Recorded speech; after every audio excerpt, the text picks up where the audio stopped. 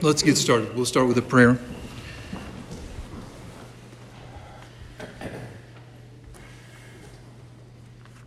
Give me just a second.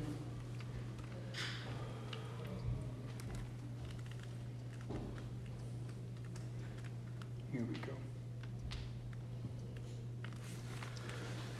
Let us pray to the Lord. Lord, have mercy. Illumine our hearts, O Master, who lovest mankind with the pure light of thy divine knowledge, and open the eyes of our mind to the understanding of thy gospel teachings. Implant in us also the fear of thy blessed commandments, that trampling down all carnal desires we may enter upon a spiritual manner of living, both thinking and doing such things as are well-pleasing unto thee. For thou art the illumination of our souls and bodies, O Christ our God. And unto thee we ascribe glory, together with thy Father, who is from everlasting, and thine all holy, good, and life-giving Spirit, now and ever, and unto ages of ages. Amen. Christ is in our midst. Yes, and ever shall be. Thank God. So, our book supply is dwindling. Maybe some people have been borrowing copies. Oh, okay, you have one. Do you guys want to? Do you guys want? You know, maybe not. Would you guys just kind of like to pass those around? I promise to try to print up extra copies. I'll try to remember. I'm one of those people who really, I'm just always in the present. I'm always thinking about where I'm at and what I'm doing, and I don't take tomorrow for granted. And that means I'm not always great at planning ahead. So, but I will try to remember to print up extra copies, because I have copies for all of these chapters. And everyone can have something to look at during our sessions. I'm going to ask these guys if they can kind of...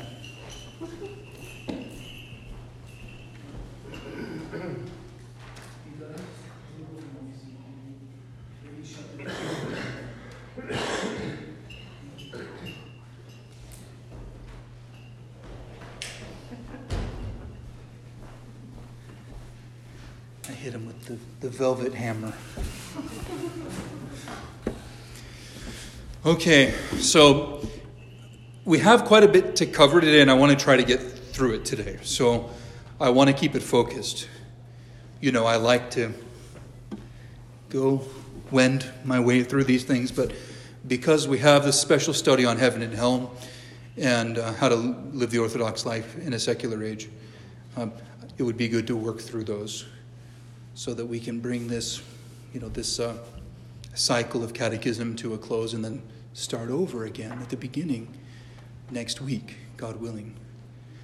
So, did anyone grab that booklet or look at the article, Heaven and Hell, by the Divine Fire of God's Love by Father James? Do you guys look at that? Yeah, I sent it out. Are you on our mailing list? No. Margot, right? Margot? Yeah. The first thing I read the first time I came here. Okay. Was that particular piece. Yeah. That's a good one to read.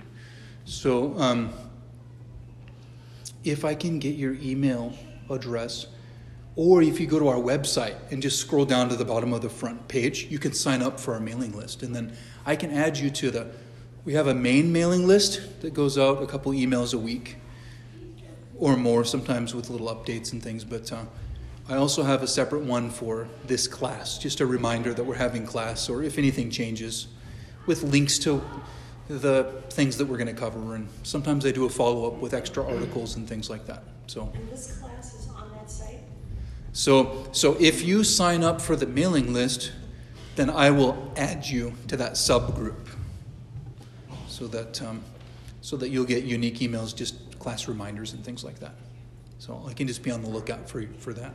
So either you can do that on the website, or just give me your email address and I can sign you up.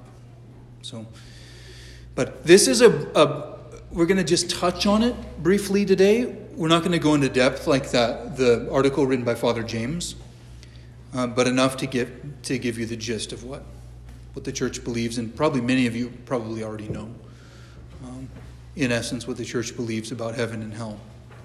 So let's begin. The divine scriptures state explicitly that we will be judged by Christ and not by God the Father. And you hear in John 5, Excuse me. I don't have any. For the Father judges no one, but has committed all judgment to the Son. We will all be judged by the one who took upon himself our humanity and lived a perfect human life. Christ's life is the standard against which our lives will be measured. And for that reason, we call, what do we... No, I won't. That's too broad of a question. I'll just tell you. For that reason, we refer to Christ as the new Adam or the second Adam. Have you heard that? You know, the true man, the true person. Because he renewed our humanity.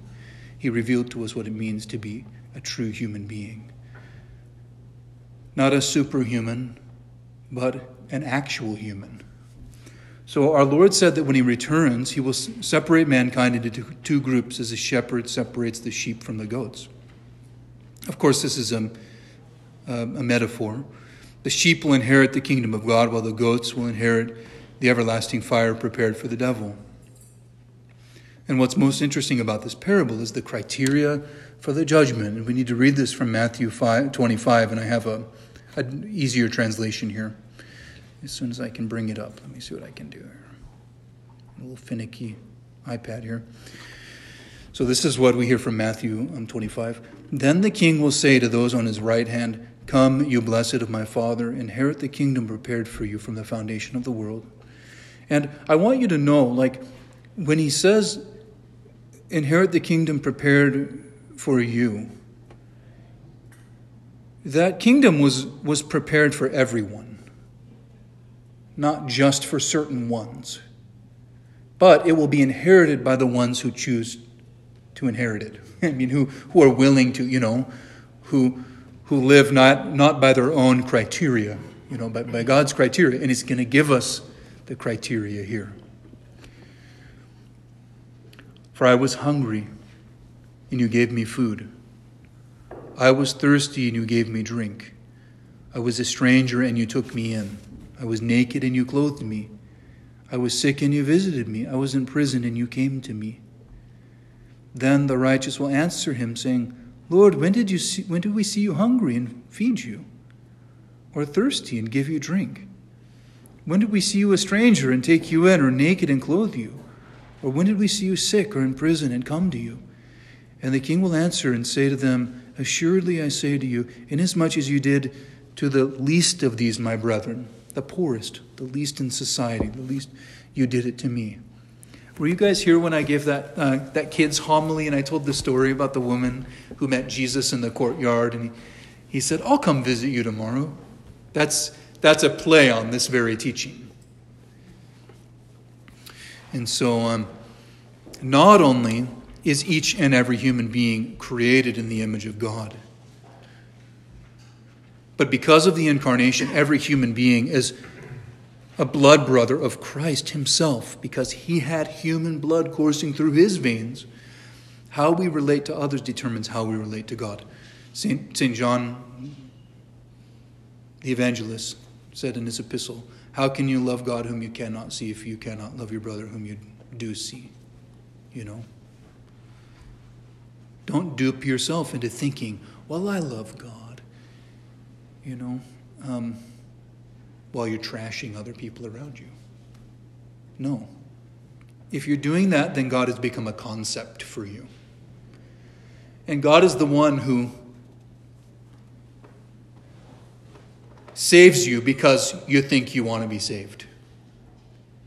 But you don't know what salvation is if you are not willing to love the person in front of you.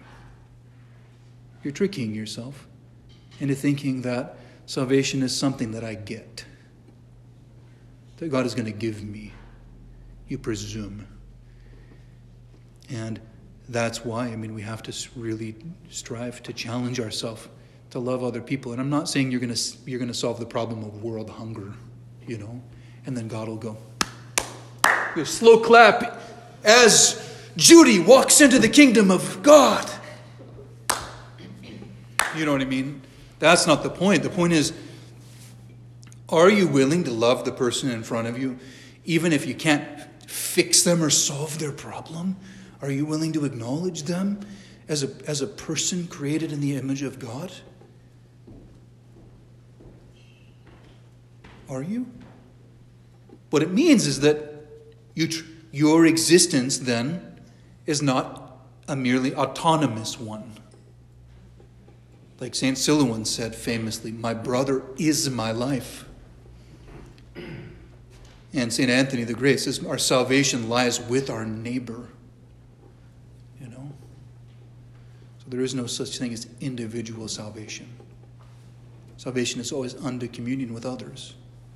And the paradigm for the Christian is, like, I forgot the exact line from the end of the book For the Life of the World by Father Alexander Schmemann, but he basically says that a Christian is someone who everywhere he looks and in everyone he encounters sees the image of God. And then not just conceptually, but honors that image in the other person. You know? And it's a beautiful way to live, but it demands something of you. It demands for your ego to shrink. It demands for your desire for attention to wither, to atrophy. Your desire for affirmation. The most beautiful form of love is the one that's accomplished without anyone seeing. Without anyone knowing who did that. Let them think that God did it.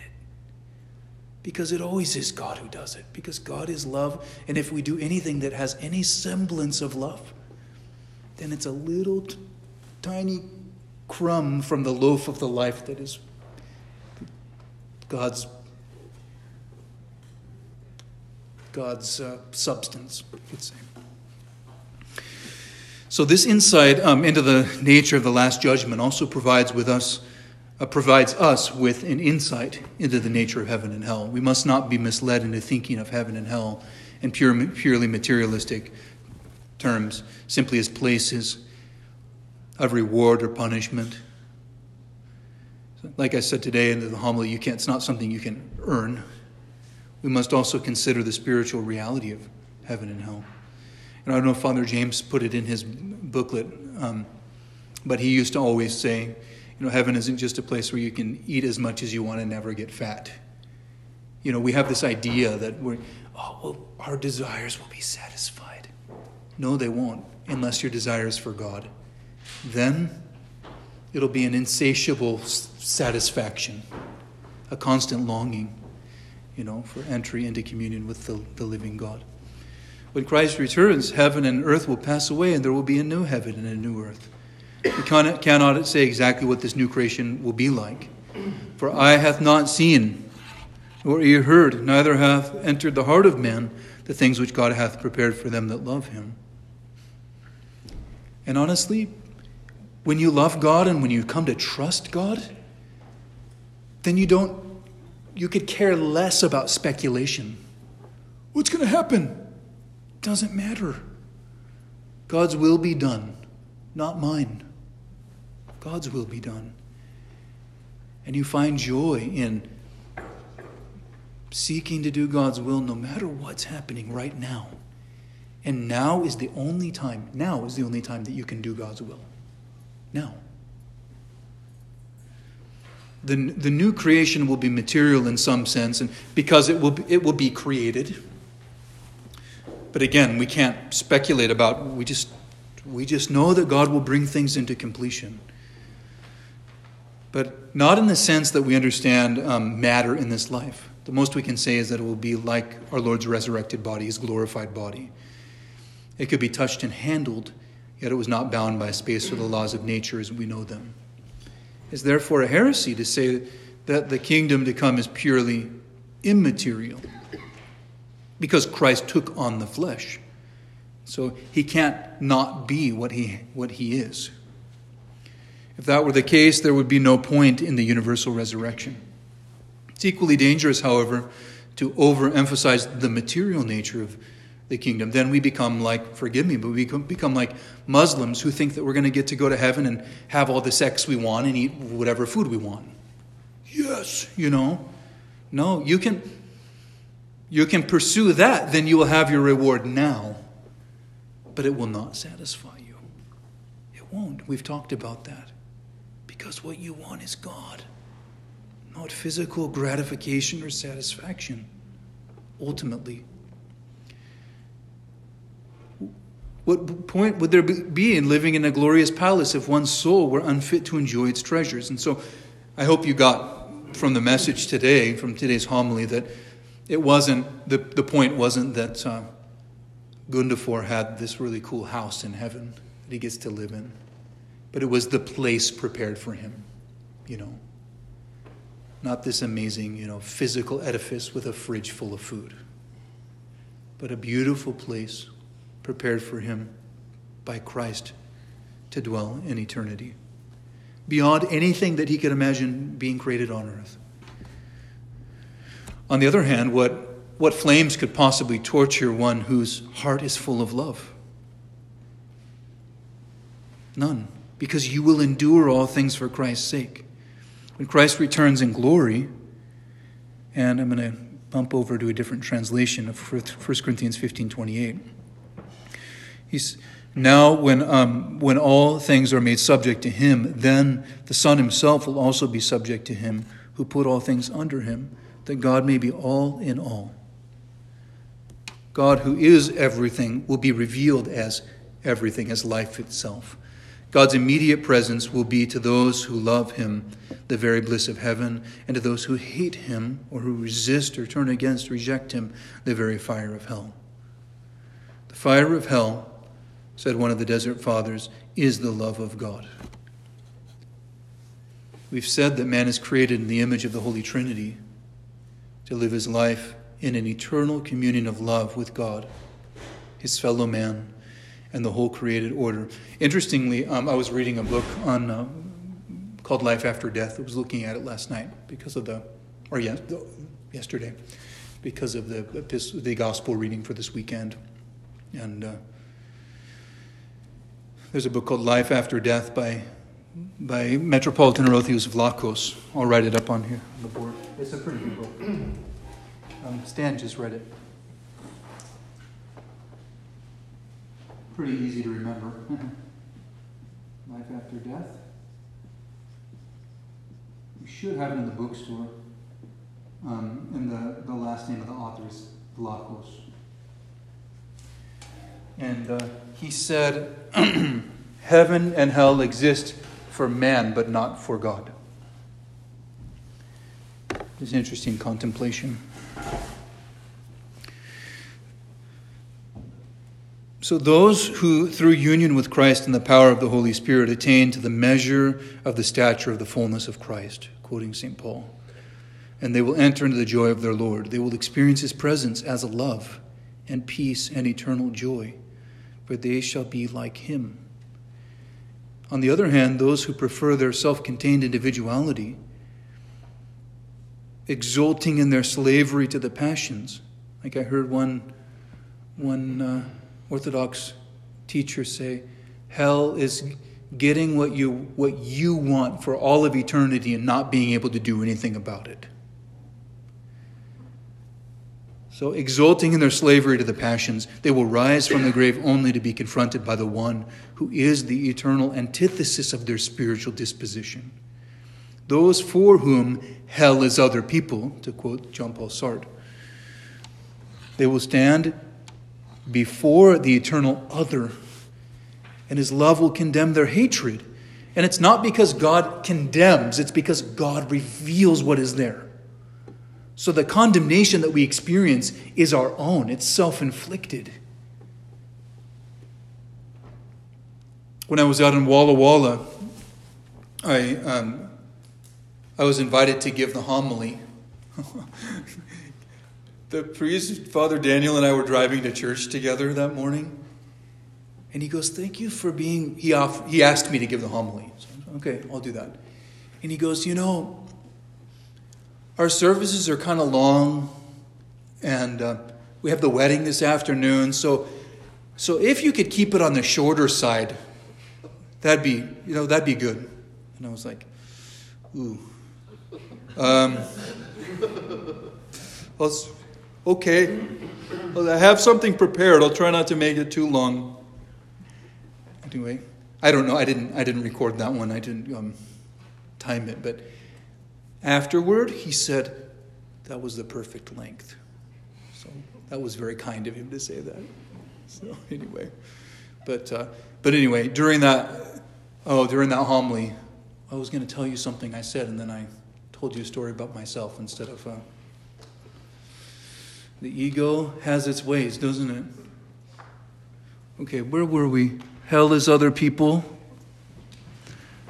Stand before his love will condemn their hatred. There was a little line that came up when I was giving that homily that it's self-inflicted. I don't know. Why don't you finish the sentence for me? What was I going to say? I don't know. If it comes back, I'll let you know. Sometimes these things pop back into my head. But I was talking about this very thing. Quoting Saint Isaac the Syrian, who said so beautifully, if you've truly seen your neighbor, you've seen God. So, but his love will condemn their hatred, and his love reveals, not because God is a judge with a gavel waiting to weigh everything in the balance. You know what I mean? To say, like,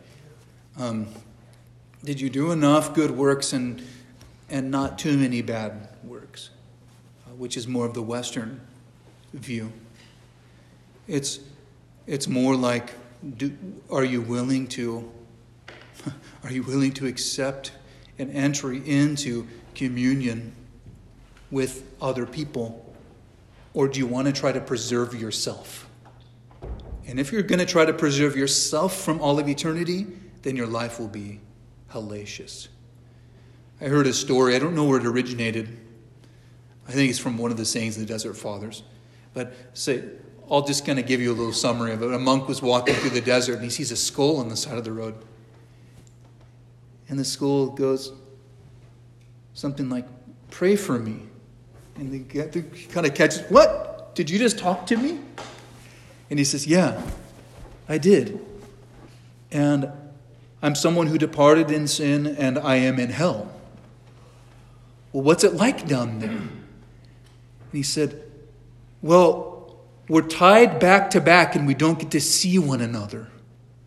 But pray for us." He said, "When you pray for us, we have enough strength to turn around and get a glimpse of one another for a moment." And the lesson there is that we were created to be persons together with one another. Do you remember, some of you might have heard this, do you remember that teaching from Elder Emilianos, who was talking to one of his spiritual sons, and he said, why did God put our eyes here? Do you know the answer? Why did God put our eyes here? To look forward. To see the other. You have to look in a mirror to see yourself. To see the needs of the other and to love the other and to be loved by them in return. That's what true personhood is. And in some way, then, the kingdom of God is seeing all of the others and not even worrying about seeing yourself. Because in contradistinction to saying hell is other people, it's my brother is my life. I cannot wait to spend eternity with you. Or as St. Apollochius of Patmos says, I'll probably quote this 2 million times over the course of my ministry. "My children, I do not want paradise without you," he said to his spiritual children. And I think that should be our desire for everyone we encounter. That doesn't mean we lie to them and just to make people feel good about themselves. No. We do have to align ourselves with the truth and with what love really is. But while aligning yourself with Christ, it's not so that out of our insecurity, so that you have the right to condemn others or judge them as unworthy of heaven or something like that. No one is worthy.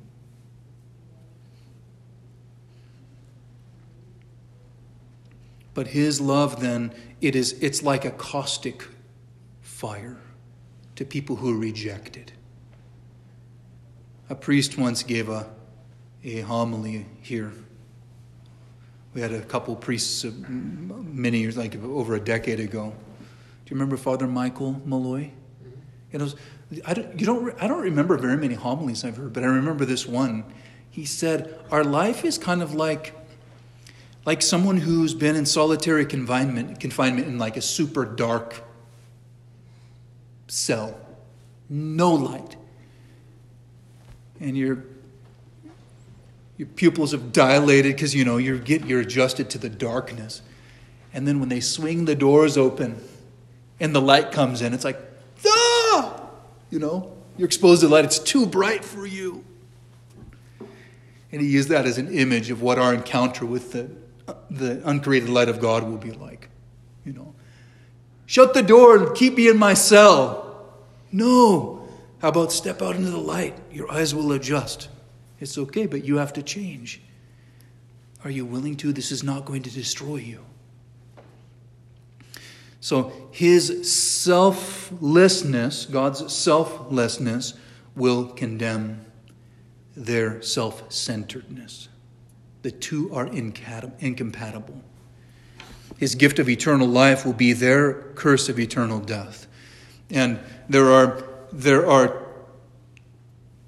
two deaths we can speak of, the death of the body and the death of the soul. And the death of the body is the separation of the soul from the body, and the death of the soul is the separation of the person from God. And I pray that none of us experience that one. But they'll take their place with their spiritual kindred, Satan and his angels.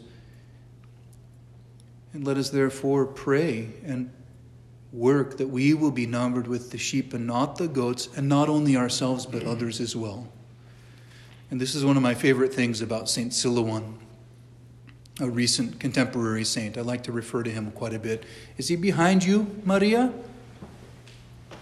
Where is he? Okay. Oh, he's up above. He's above St. John of Rilla. His heart was so huge. There was so much room in there, for the world, that he could barely tolerate the idea that anyone would willfully separate themselves from God. And this big guy, he was huge. We have black and white pictures of him. He lived in the 19th century, 1920th century. And big, burly guy with a huge beard. And, he was known as being tough and rough and tumble when he was younger, a young man. And ended up becoming a meek and humble, but kind of a giant of a monk. And he would weep as he was interceding for the world. He didn't want to believe that anyone would ever willfully separate themselves from the love of God. He would cry like Christ shedding tears of blood. He didn't shed tears of blood, but with such pain of heart.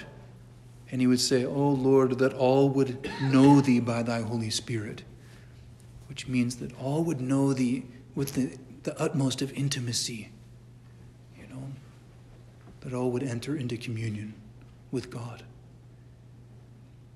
And the idea that people could, and he knew people were capable of rejecting that love, it would result in him praying with tears. And I honestly think if we mature spiritually, most of us, we're barely getting to know ourselves, let alone come to terms with how lost and corrupt and hurt the world is.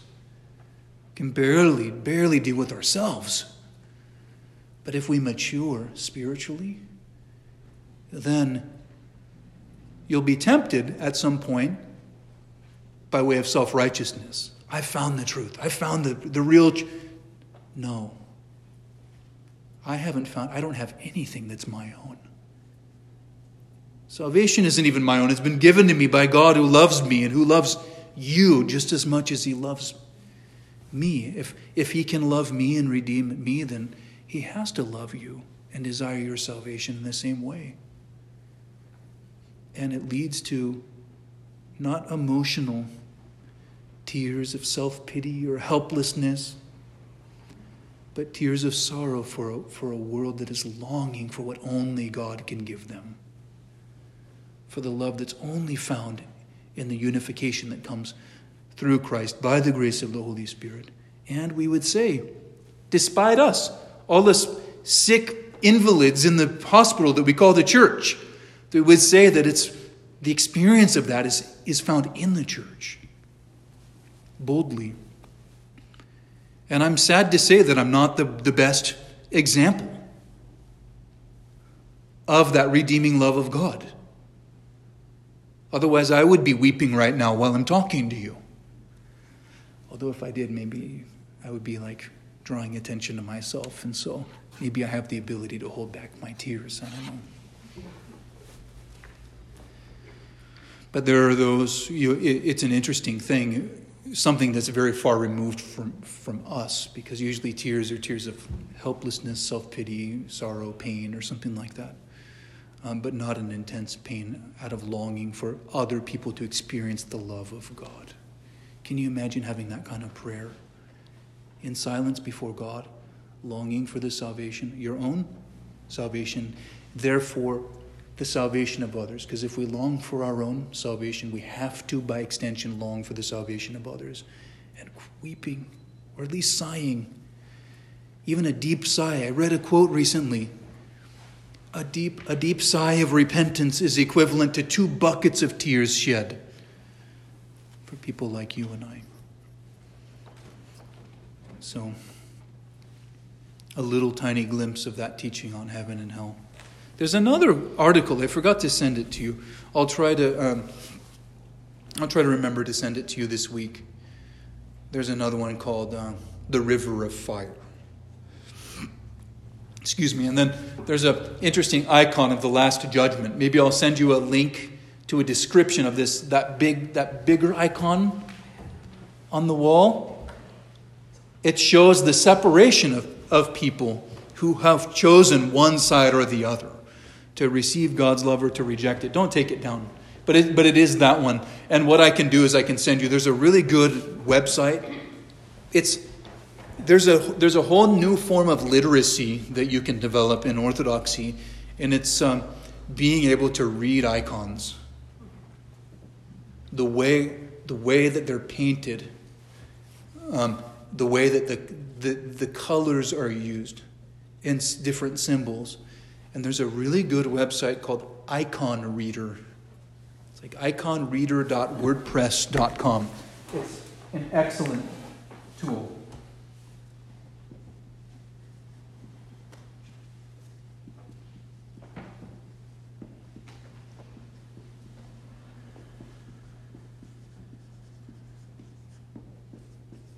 If you go to my website, I don't know if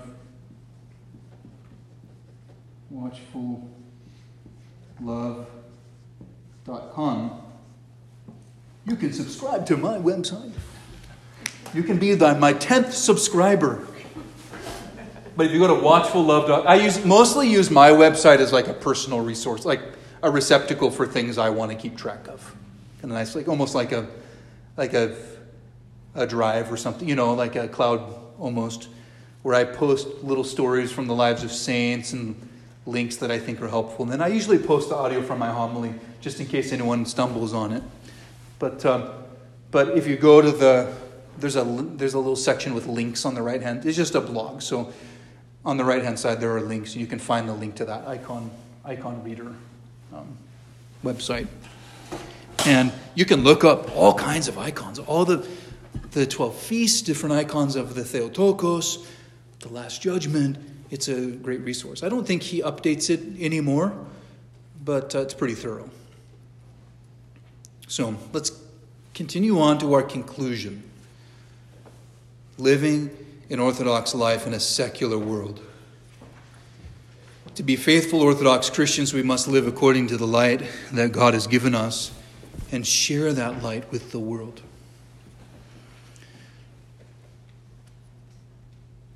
Let your light, what did the Lord say? Let your light so shine before men that they may see your good works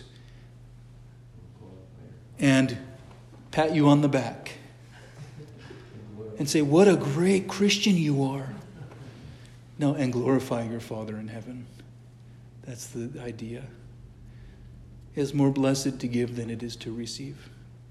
It's more blessed to love than to receive accolades in response to the good works that you do. Glorify your Father in heaven.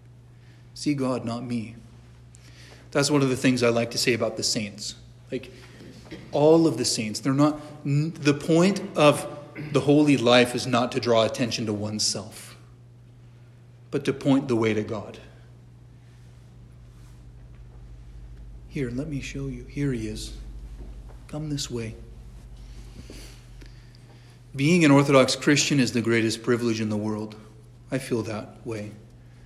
I've been here at this church for about 17 years. I've been Orthodox for about 15 or 16 years. Been a priest for 5 years. Done a lot of services. I'm still new. I'm still young. But I haven't gotten tired of it. You know, I heard someone say once in kind of a cheeky way, and I try not to be too cheeky, but they said, if you don't like the worship in the church, you're probably not going to like what it's like in heaven. Ceaselessly praising and glorifying God with the angels and surrounding the throne of God, singing, holy, holy, holy, Lord of Sabaoth, heaven and earth are full of thy glory, Hosanna in the highest. You know, he's constantly proclaiming the goodness and worshiping God endlessly. You don't have to worry about when coffee hour is going to begin. That is the feast. But it is the greatest privilege. We've been entrusted with the most beautiful treasure, the truth about God, about the world, about ourselves. I was at, I think it was our 25-year, I don't know if it's 20 or 25. When did we have that event in Edmonds? Is it the 20-year anniversary for St. Paul? It's 20. Yeah? Where Father Mel came down. Father Mel cried. Do you remember that? And he's not like this really, I mean, he's a warm person, but he doesn't strike me as a crier. But he was one of the guys who came out of the so-called evangelical Orthodox Church, which was its own denomination, kind of trying to do like pseudo-orthodoxy in their own home churches and things, and who became Orthodox. And he was reflecting on, he was the founder, wasn't he the founder of St. Paul? He's now retired and lives up in Everson, east of Bellingham. But he said something really simple, like, teared up, and he said, it's a miracle that we found the church. We found the church. We were always looking for it. We found it. I can't believe it. It was really touching. He said, what you're experiencing right now is how I feel too. Every day. So we have the writings of the Holy Fathers and the counsels of grace-filled monks and nuns to guide us. That's better than a candy shop. Better than an ice cream parlor. Candy shops are nice and ice cream parlors are okay. But the treasure trove of the writings of the saints and those who have come before us who just love God. It's like honey comes off of their lips. We have the opportunity to stand before God, our Creator, and worship Him in spirit and truth without being destroyed by the love and the light of God, but by being sanctified by it. Receiving from Him the very life of the Holy Trinity. We hear from Psalm 148, let them praise the name of the Lord, for His name alone is excellent. His glory is above the earth and the heaven.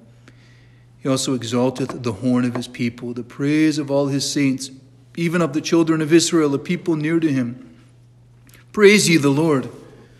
With great privilege, however, comes great responsibility. Unto whomsoever much is given, of him shall much be required.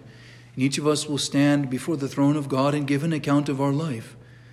We will be judged according to the light that we have been given.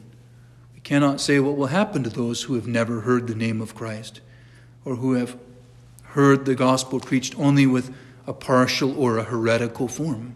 We were just talking about that during coffee hour, one of the people was saying, I won't say who just because it's their recording, but one of the people was saying, they were talking about their faith with a family member who said, I don't want to hear, anyone saying that Protestants are going to go to hell or something like that. It's like, I quoted St. Theophan the Recluse, who said, what are you doing worrying about the salvation, about whether or not God will receive others into his kingdom?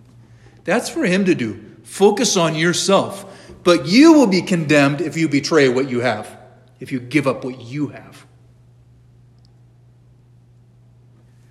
In the words of the day, that's the correct way of you do you. I don't like that relativistic, you do whatever, your truth or whatever, but in this case it is focus on your own repentance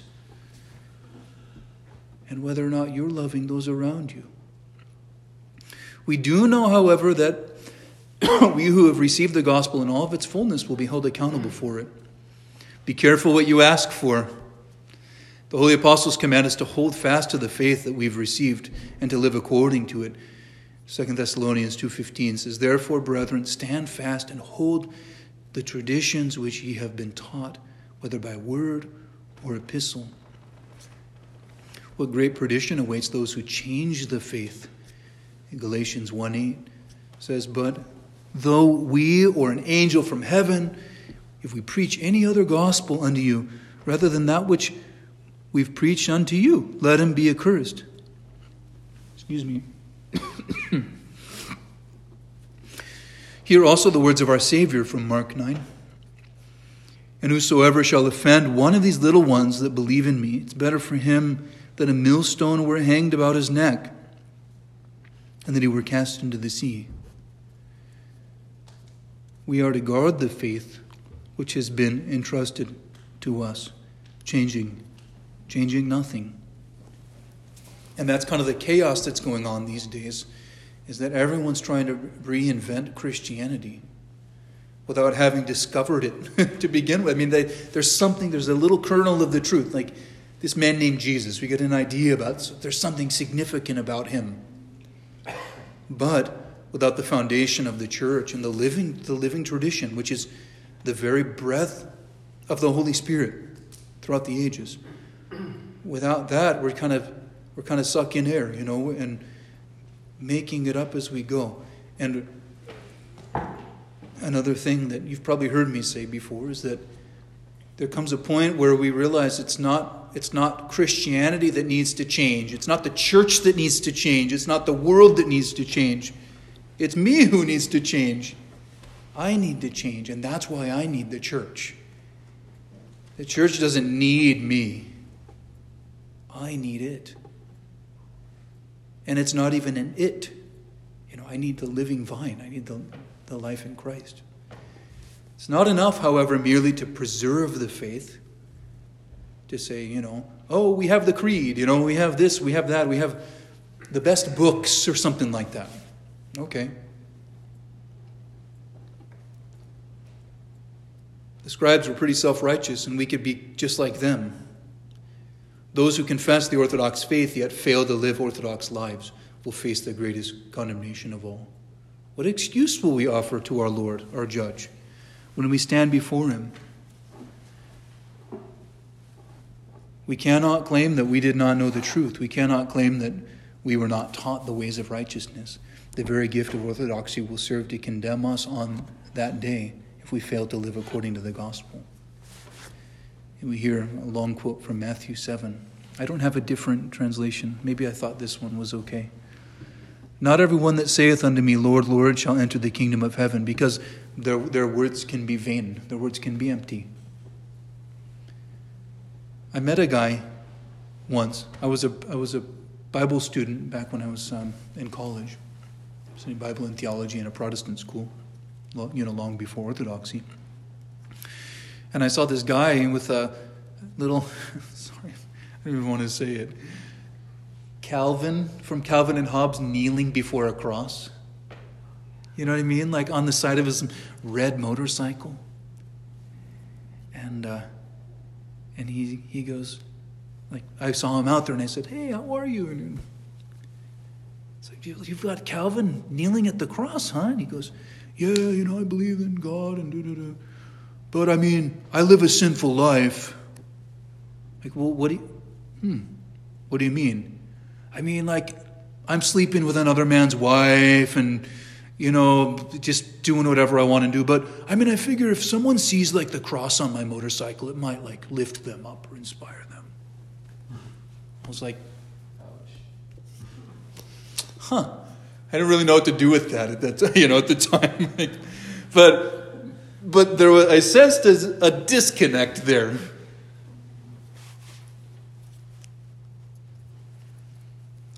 Not all that say, Lord, Lord, shall enter the kingdom of heaven. You can say the words, but if you don't want to change, then God will honor that. He'll respect that. But there's no play acting in heaven. Like what we do in the church, making the sign of the cross. It's not, what do they call it? LARPing. You ever heard of LARPing? Live action role playing. Where people like dress up like, what do they dress up like? Medieval characters or something, and they go out and, they do a duel or something like that. Or no. Renaissance, I don't know. Just they dress up like people from different areas or eras. Dungeons and Dragons. Oh man! So they try to bring like video games to life, and they'll meet at a park and have a battle or something like that with chainmail on. But this is not LARPing. This is not live action role playing in the church. If you treat it like that, and you want it to be like that, if you just want it to be like a costume that you put on, you can, but you'll know the difference. You'll know because you'll feel inauthentic about it, and you'll know that you're lying to yourself, to others, and to God ultimately. And you don't have to. That's the thing.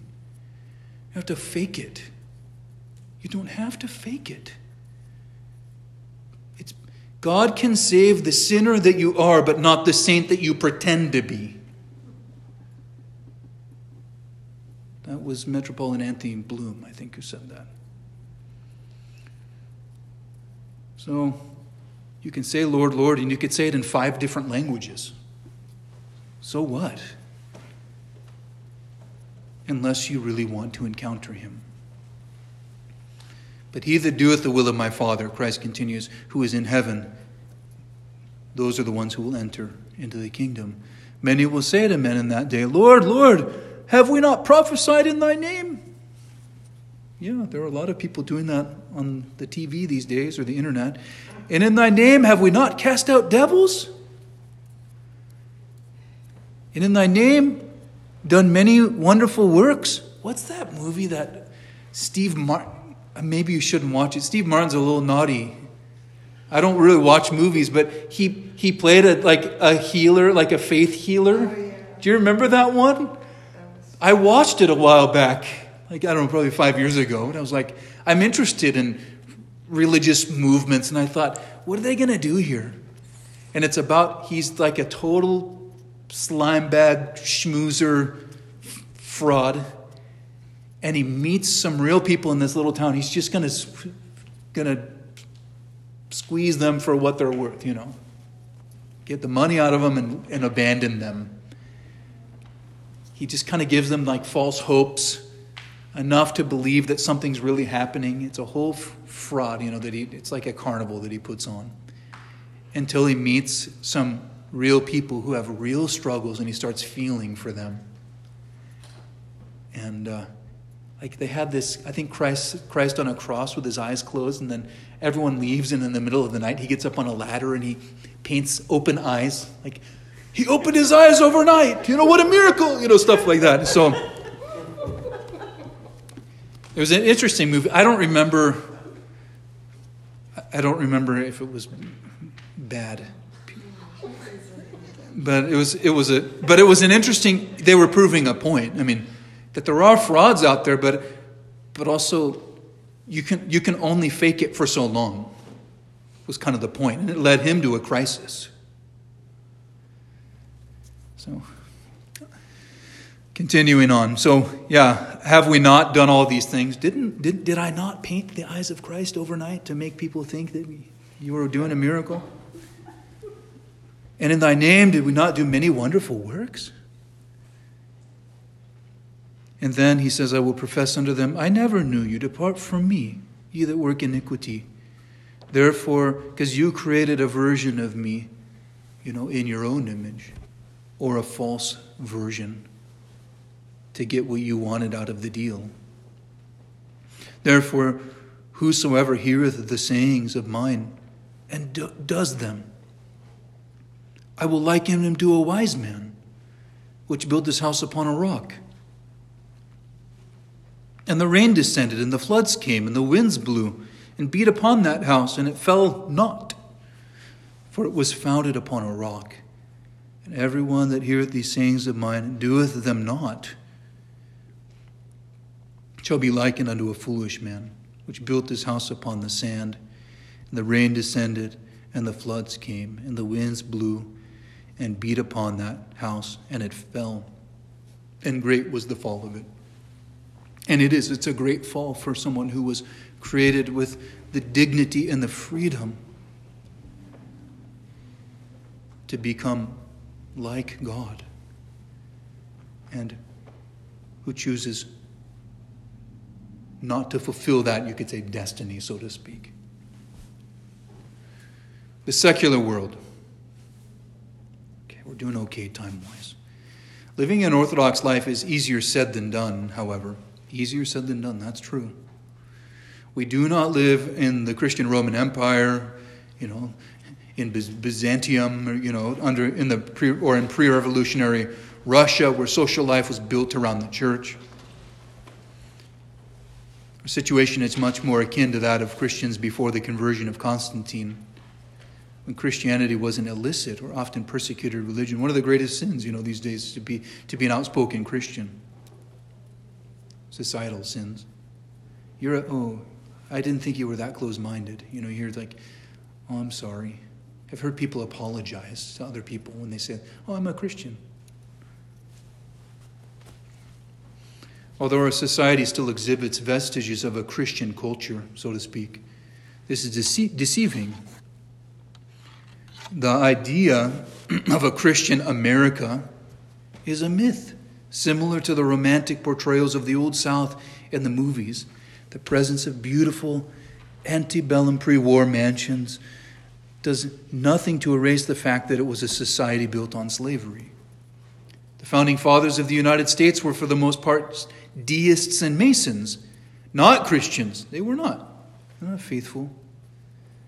They believed in God, but also they were Gnostics and occultists. So, in addition to writing the Declaration of Independence, Thomas Jefferson also compiled his own, quote, Bible.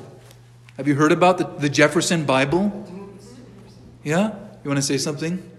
Well, I'm not going to say anything. I know what it is. Yeah, but he basically expurgated, removed, or redacted the Gospels, and all the miracle stories were omitted.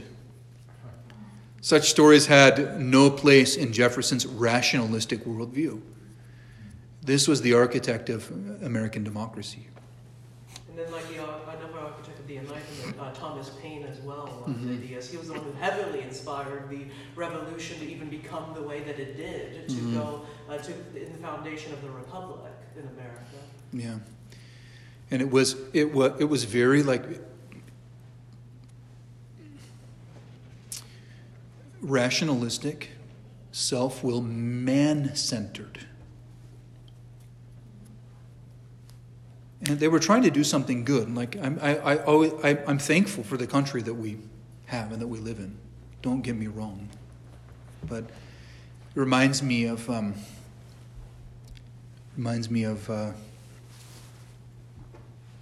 when I did a retreat a few few weeks ago or so at St. Thomas Church on pain and suffering. And as I was doing some research, I came upon a quote by Napoleon. Did I share this with you guys? Napoleon. He looked up to the sky and he said, "Heaven is yours and earth is mine." He was sorely humbled later. The intellectual foundations of American society was the Enlightenment and its exaltation of human reason above faith. So, the classic, the quote by René Descartes, "I think, therefore I am." I'm self-aware, therefore I exist. As if to say, I exist because I agree that I do.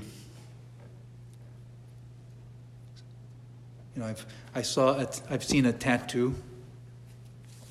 It says self-made. Ooh, okay. What do your parents have to say about that?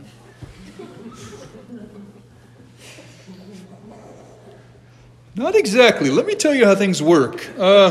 She looked at me one evening. Okay, anyway. So, to be sure, Americans have generally been very conservative socially, and public morality has until recently borne the distinctive marks of Protestant Christianity, and that's a stereotype of our society, and I think it's been pretty accurate until recently. It was inevitable, however, that this edifice of Christian morals will be washed away by the tide of rationalism, because because God, the reality of God, an eternal and uncreated God, and an objective truth that is greater than you, challenges the limits of your own rationality. And we are trying to take the place of God. So it's like a sandcastle doomed by its proximity to the sea. Modern society is at best indifferent and often hostile to Christianity. I think most Christians, they kind of feel a little embarrassed publicly about being Christians. And because it's taboo these days. Unless you're like a super woke Christian who doesn't really believe in anything anyway. And you just use Christianity as a way of expressing yourself or something like that. I mean, I went to a church. I felt really betrayed. I was going to the Episcopal Church, a very conservative, liturgical Episcopal church in California. This is kind of how I got in. It's a long story how I got there. But Eucharistic, conservative, and traditional, beautiful services and things. It was nice. It's a little stone church. It was cool. My wife and I were like the youngest people there by like 40 years, though. And I remember sitting with someone. It's great that you're here. Do you have any friends who want to come? We need more young people. But when we moved up here, we found an Episcopal church, and we went a few times, and it was, they had lovely services and things. But then the priest said in one homily,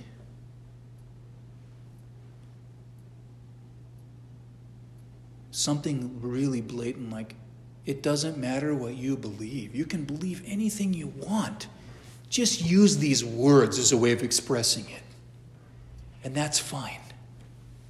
I'm like, have you read the Bible? Like, I don't agree with that. So we felt abandoned, because we had found a kind of stability in liturgical worship and in Eucharistic worship. Like, they had communion remember that Protestant pastor friend of mine said, did I tell you guys this? He said, no matter how good the sermon is, if you have communion every week, at least they get the gospel every week. And so we were finding a stability there, and we felt totally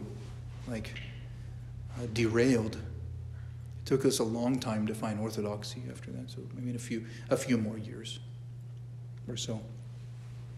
But anyway, It's a dogma of our society that man is nothing more than an evolved animal. The Bible is an ancient book, no different than any other ancient books, full of superstitions. And like I was even pretty rationalistic even when I became Orthodox. I accepted the miracles in the Bible, but when I started reading the lives of the saints, I'd be like, did that really happen? Like that story about St. Thomas and the guy. I'm like, if I believe it happened in the Scripture, why don't I believe it continues? It's continued to happen to the lives of the Christians after the apostolic age, Yeah. But something in me, in my own self-will, in my own weak faith, that something had to break there. And there's nothing to apologize about. Traditional Christianity is nothing more than a male-dominated power structure that denies equal rights to women and minorities, so supposedly. Christian morals fare no better. Greed and gluttony are a way of life. Perversions are considered normal. And worst of all, millions of unborn children are murdered each year in the name of convenience and, quote, women's rights. I gave a pretty, robust homily on abortion, a couple months ago, if you want to check it out. I called it Abortion and Orthodox Perspective. Surely a truly Orthodox life in the modern world is very difficult, but we must not despair. I like to say, take the Lord at His word. Lo, I am with you always, and even unto the end of the world. Matthew 28:20. And again, with men this is impossible, but with God all things are possible. Matthew 19. So strategies for godly living, we'll talk about. So how do you do it? That's kind of like a sober, setup. But the point is to say, despite how difficult things seem to be, Christ has overcome the world. He's overcome death. And therefore, we can live a meaningful life. So although living a Christian life in this world is difficult, it's not impossible. Here's some strategies for godly living. The most important element in remaining faithful to the gospel of Christ is the commitment to do so. Someone was speaking with St. Seraphim of Sarov. There's a beautiful interaction that he had with one of his spiritual children, Nicholas Motovilov.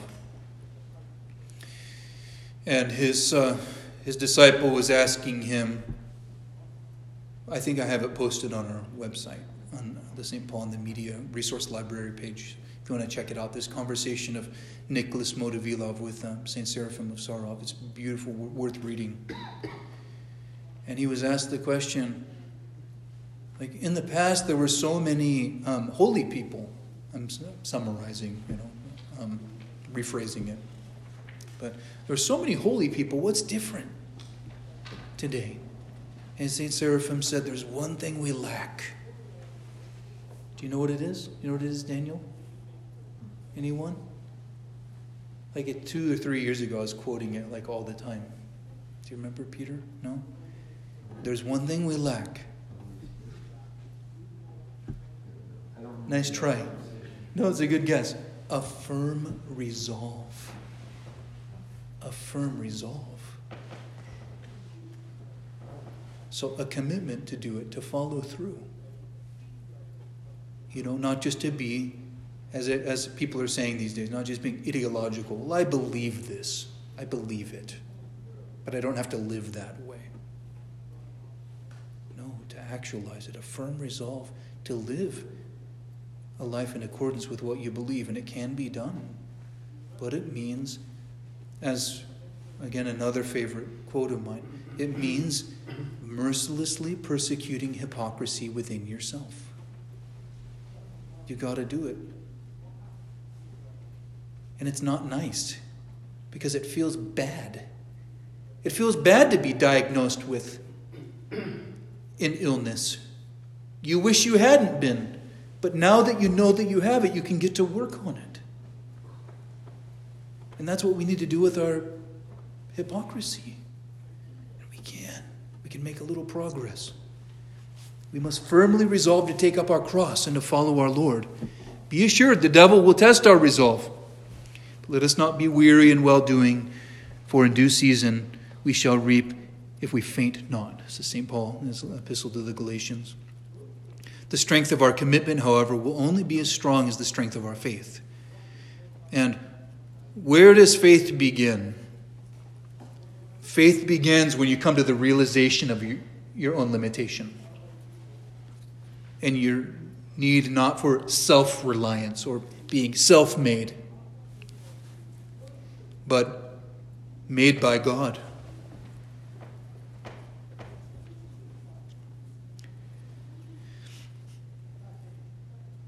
Modern Christianity is spiritually anemic because the faith of modern man has been eroded by rationalism.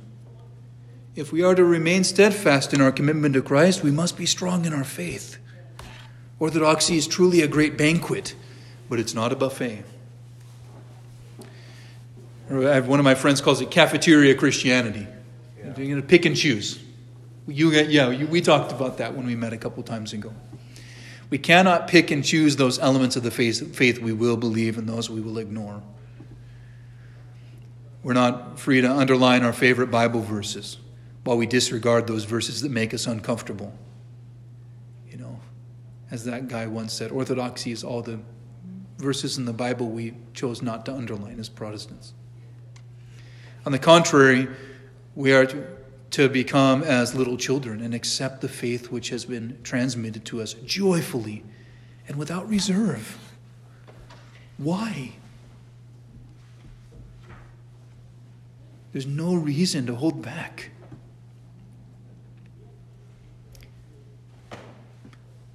Matthew 18, verses 2 through 4 says, "And Jesus called a little child unto him, and set him in the midst of them, and said, Verily I say unto you, except ye be converted and become as little children, you shall not enter the kingdom of heaven. Whosoever therefore shall humble himself as this little child, the same is greatest in the kingdom of heaven." Who was that little child, Carl?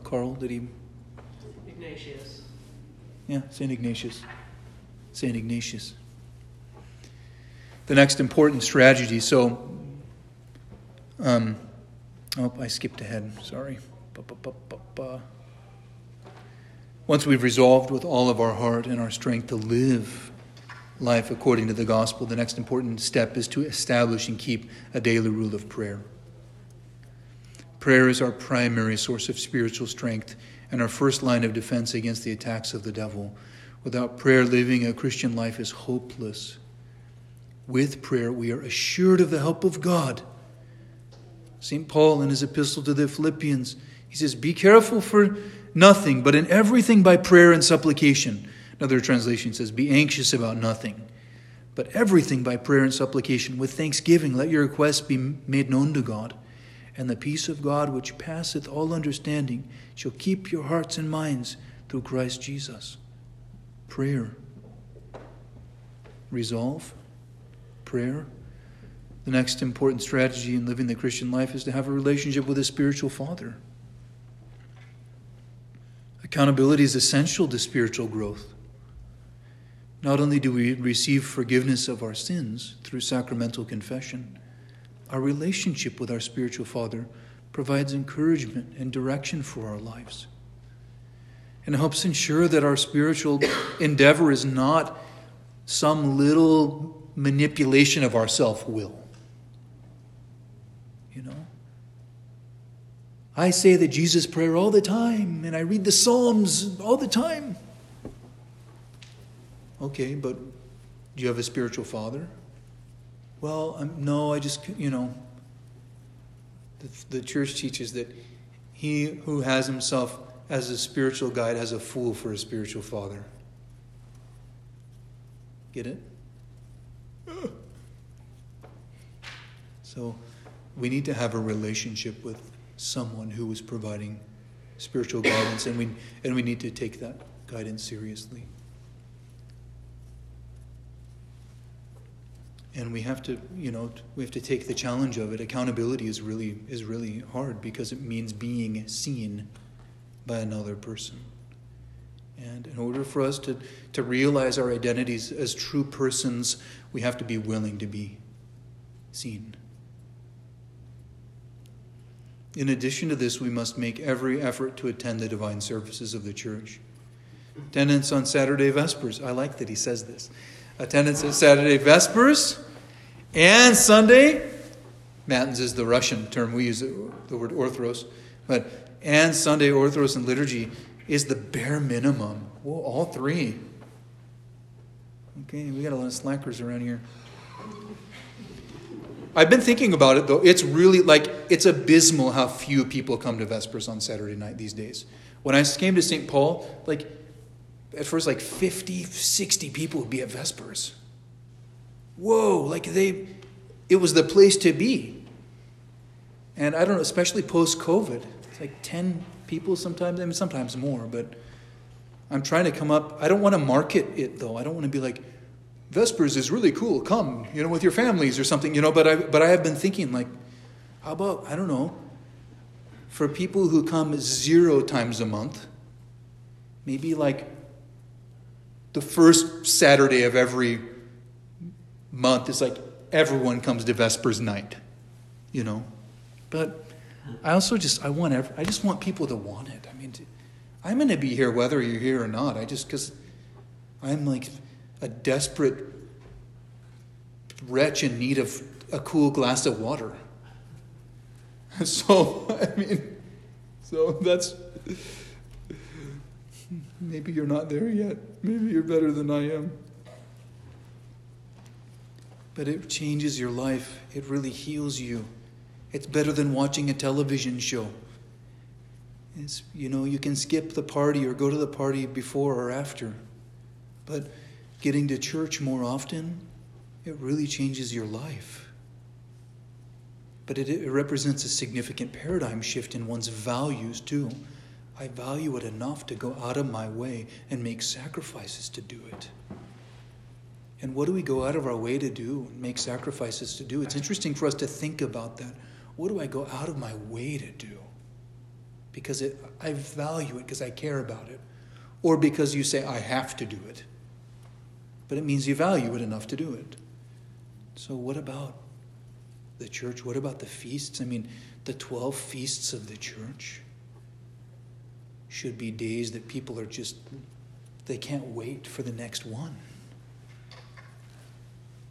But, we have to go to church again, another midweek service or something, and we really need a change. It's not just a mind change of the mindset.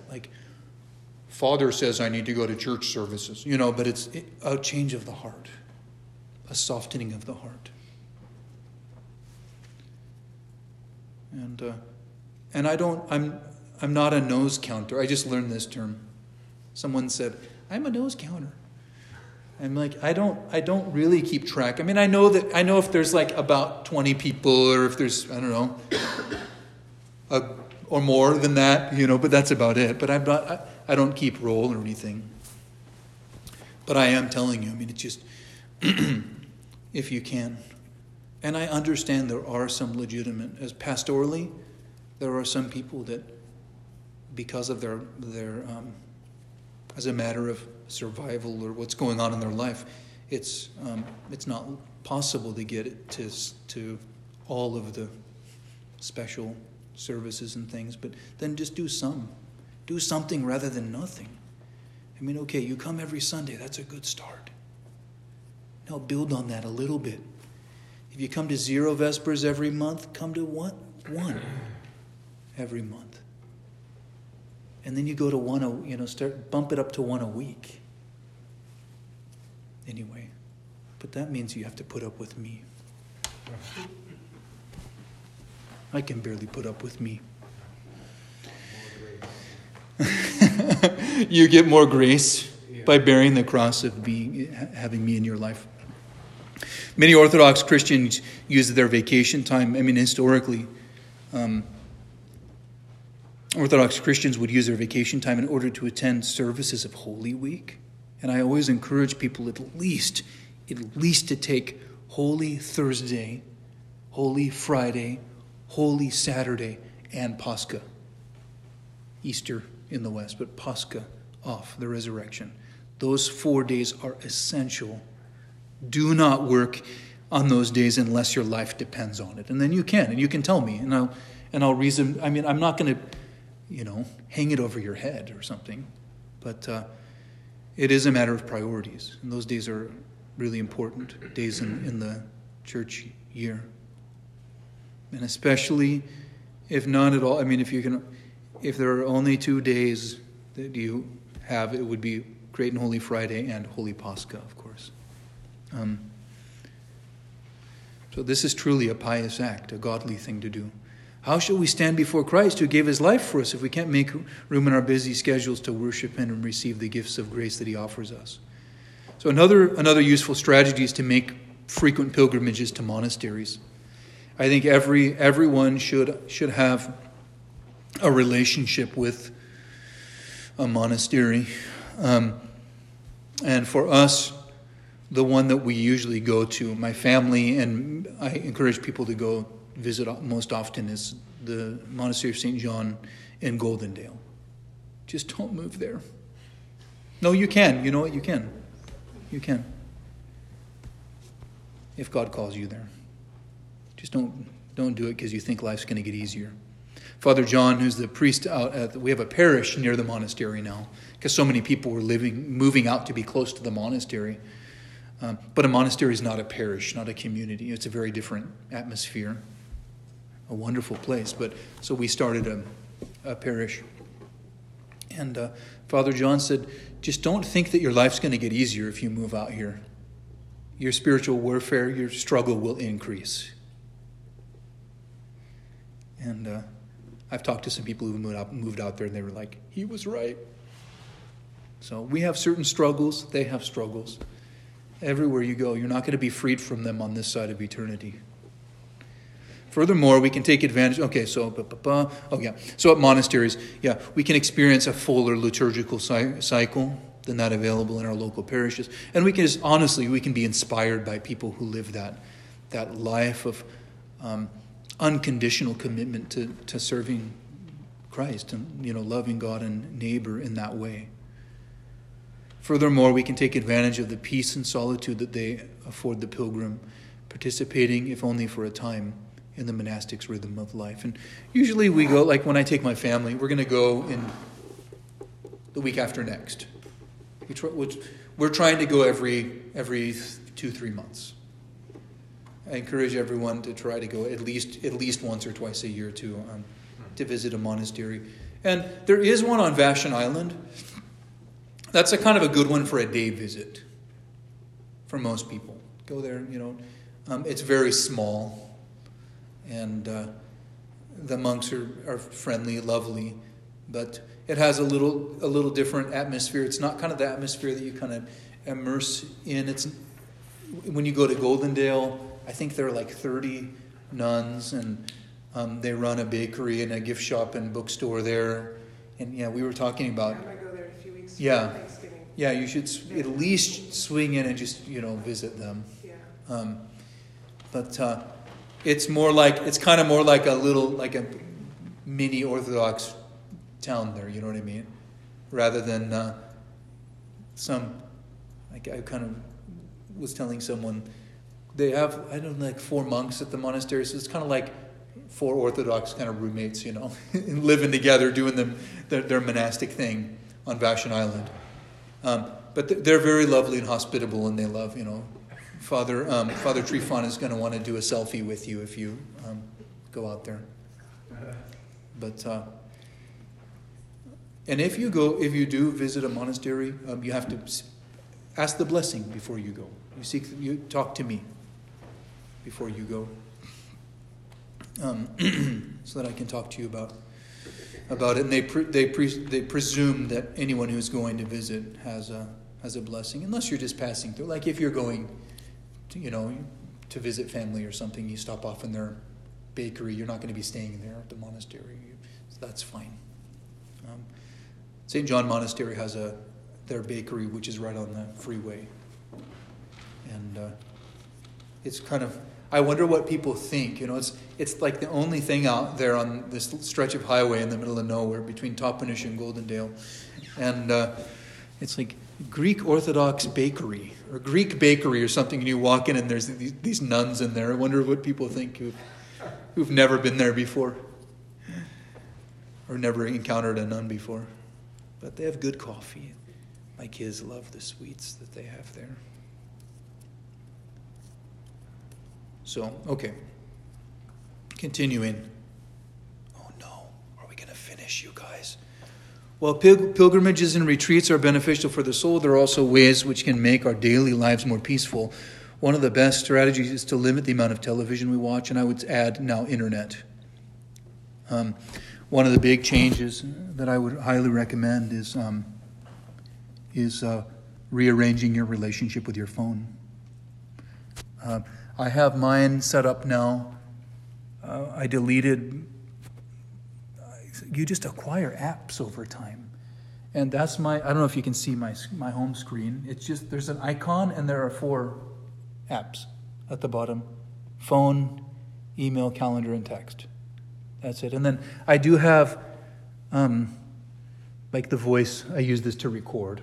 It's handy, and a little notepad. But honestly, get rid of social media apps. Delete them. If you value it enough, then you will sit down at your computer and take the time to do it. But if something requires that it's in your pocket all the time, it's like some of them, they require you to have an app. It's like they want to be on your person all the time. Disable notifications for things that you don't need to be notified all the time. Forgive me. Get rid of social media apps and just don't get sucked into it. And then I recently discovered this last week. I've been thinking about just going back to a simple flip phone, but I realize a phone is a tool if you use it that way rather than being used by it. And so rather than going and buying, they call it a dumb phone now, a minimalist phone, I thought I could just use my phone minimally. And one of the techniques is to change the color scheme to monochrome, grayscale, and it makes it just less interesting. You just want to use it for what you have to use it for. And I'm doing this mostly as a pastoral experiment just to help people because so many people really struggle with personal device, and phone use is a huge addiction. It's a time suck. I mean, it draws you in and you lose track of time on your phone so easily. So if you get rid of apps, things that you don't really need, then you'll be intentional with your time. If it's worth doing, sit at your computer and do it. Hopefully in a public place where other people can see what you're doing so that you're not, getting on the internet in isolation and doing mischievous things. But rearranging your relationship with your phone and with the internet. But the internet mostly has to do with the portal that we use called the smartphone these days. So I think we need to work on that. Yeah, many families have eliminated television because they don't need it anymore. They can watch everything on their phone. Get rid of Netflix if it's on your phone and all of those apps. Just do it for a month. I was going to say a week, but no, do it for a month. A week's not long enough. You can kind of grin and bear it, and you will realize that the world is alive. There are things that you can do. There's a life worth living. You can overcome did I tell you about this? Your FOMO. Your fear of missing out. You're missing out on what's right in front of you. So I'm saying that like really sincerely. Really think about your relationship with your phone and your personal devices.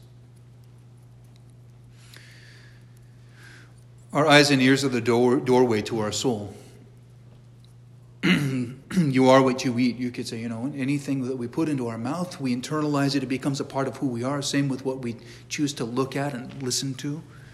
There's no way we can keep our minds and bodies pure while we constantly gaze upon and listen to suggestive programming and music. And we don't allow yourself to become systematically desensitized to sin. Don't do it. It's naughty. You don't need that stuff in your life. Like, resensitize yourself to it. Turn off the movie when it gets risque. Don't listen to sick songs that are, they're just, I was exposed to some popular song recently. I don't listen to the radio in the car. Well, every once in a while I'll turn on news radio while I commute from home to the church, 4 minutes. And I'll just kind of see what kinds of things they're talking about for a few minutes. But anyway, I heard a song, and it's just, they're so crude these days. I can't believe it. And I like the beat, people will say. It's like, you're being poisoned, really, because that stuff is entering in. So we need to be careful. And I'm not saying be a total prude or weirdo. Please don't get me wrong. I can see the creativity. I can see the desire for it, but I also see that a lot of times it's just feeding the passions. And we're trying to come up with excuses for that. The problem is not so much the pornography sold in adult bookstores nowadays as the seemingly innocuous popular entertainments which fill our leisure time. And now, the popularization of sex scenes and things like that. It's everywhere. It's kind of funny. You can tell it's a little dated because he says, from soap operas. Do people watch soap operas? Situation comedies, talk shows, our children, just from shows and popular culture, they're taught that premarital sex and extramarital sex is acceptable. Like, do we want them to think that that's normal? They can know that it's happening, but they can also know that we disagree with that. And we've really worked hard with our children to teach them, like, there are certain things that people do, and we're not going to totally judge them. They have the right to make those decisions, but we don't believe in that, or we don't agree with that. And that's okay. They learn to imitate the irreverent and beastly behavior of their heroes. I have a note here. What did I say? Yes, gradual desensitization. Okay, guys, I'm going to try to wrap it up. How much longer do we have? I don't think I'm going to have to stop. Okay. From educational television, they learn that Christianity is a man-made religion like all the others, and that human intelligence will one day solve all of man's problems. And guarding the window to our soul is not only necessary for our salvation, it's especially necessary for the salvation of our families. We are in Proverbs, train up a child in the way he should go, and when he's old, he will not depart from it. Unfortunately, our society, and that means we have to be countercultural then. And it's okay to be I gave a homily on that a while ago. Is it okay to be different? Yes. Not for the sake of being different, but for the sake of clinging to the truth. It's like cool to be countercultural, isn't it? Like, we're the super countercultural Orthodox. More punk than any punk rocker out there. Unfortunately, in our society, parents must be as wary of what goes on in schools as they are of what their children see on television. Many parents are opting to teach their children at home so they can be sure that their children receive a quality education and training in righteousness. And really, whether homeschooling is an option or not, all parents, they have to take an active role in their children's ed. We can't